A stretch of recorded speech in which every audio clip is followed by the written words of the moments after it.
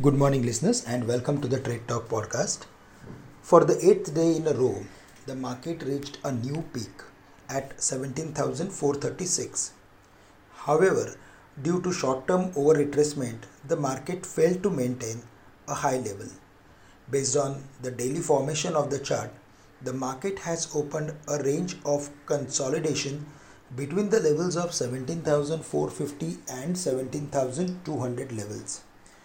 Above the levels of 17,450, the chances of hitting 17,550 would turn bright. For the next few days, we need to focus on the Bank Nifty as it has formed a complete reversal formation to the date.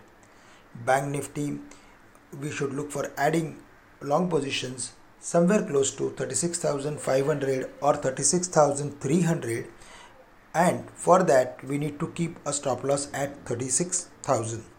On the higher side, 36,750 and 37,250 would be major hurdles. Based on the overall formation of the Bank Nifty, we are of the view that we should focus more and more on State Bank of India as well as ICICI Bank and Canara Bank. So these are the stock on which certainly we should focus from the Bank Nifty. From the NBFCs, we are going to keep a close watch on Mahindra & Mahindra Finance as well as HDFC Limited, and LIC Housing also did well. Yesterday there was a strong comeback from the lower levels, so there also we can expect some activity, but it is always advisable to buy weak stock on declines or at major supports. So yesterday the stock closed at the highest point of the day, LIC Housing around 425.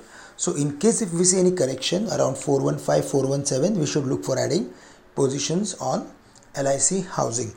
Reliance Industries, HDFC Limited, they are now very close to their immediate resistance level.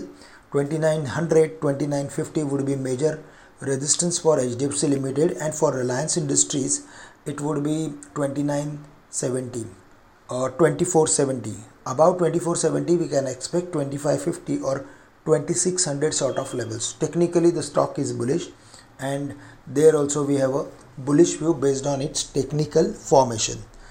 Other than that, metal stocks have again shown some sideways consolidation, but in that Jindal Steel and Power, it's showing a lot of strength, and there we have a bullish view along with Hindalco. So these are the stock on which we are going to keep a close watch.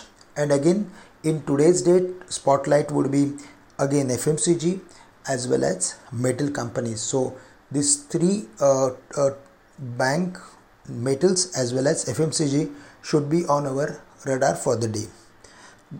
From the FI side, they have increased their long positions. On the FNO side, I mean to say they have increased call options, they have increased futures, as well as they have also bought some put options.